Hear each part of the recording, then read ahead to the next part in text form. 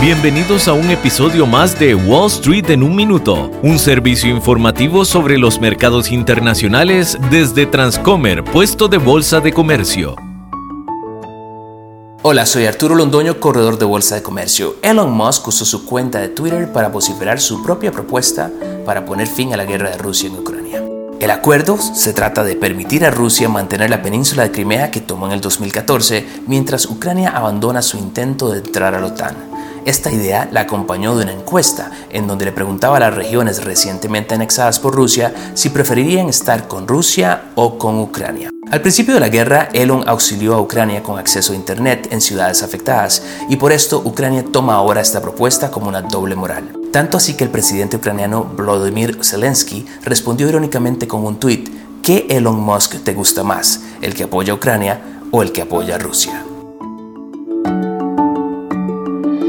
Este episodio de Wall Street en un minuto fue presentado por Transcomer, puesto de bolsa de comercio.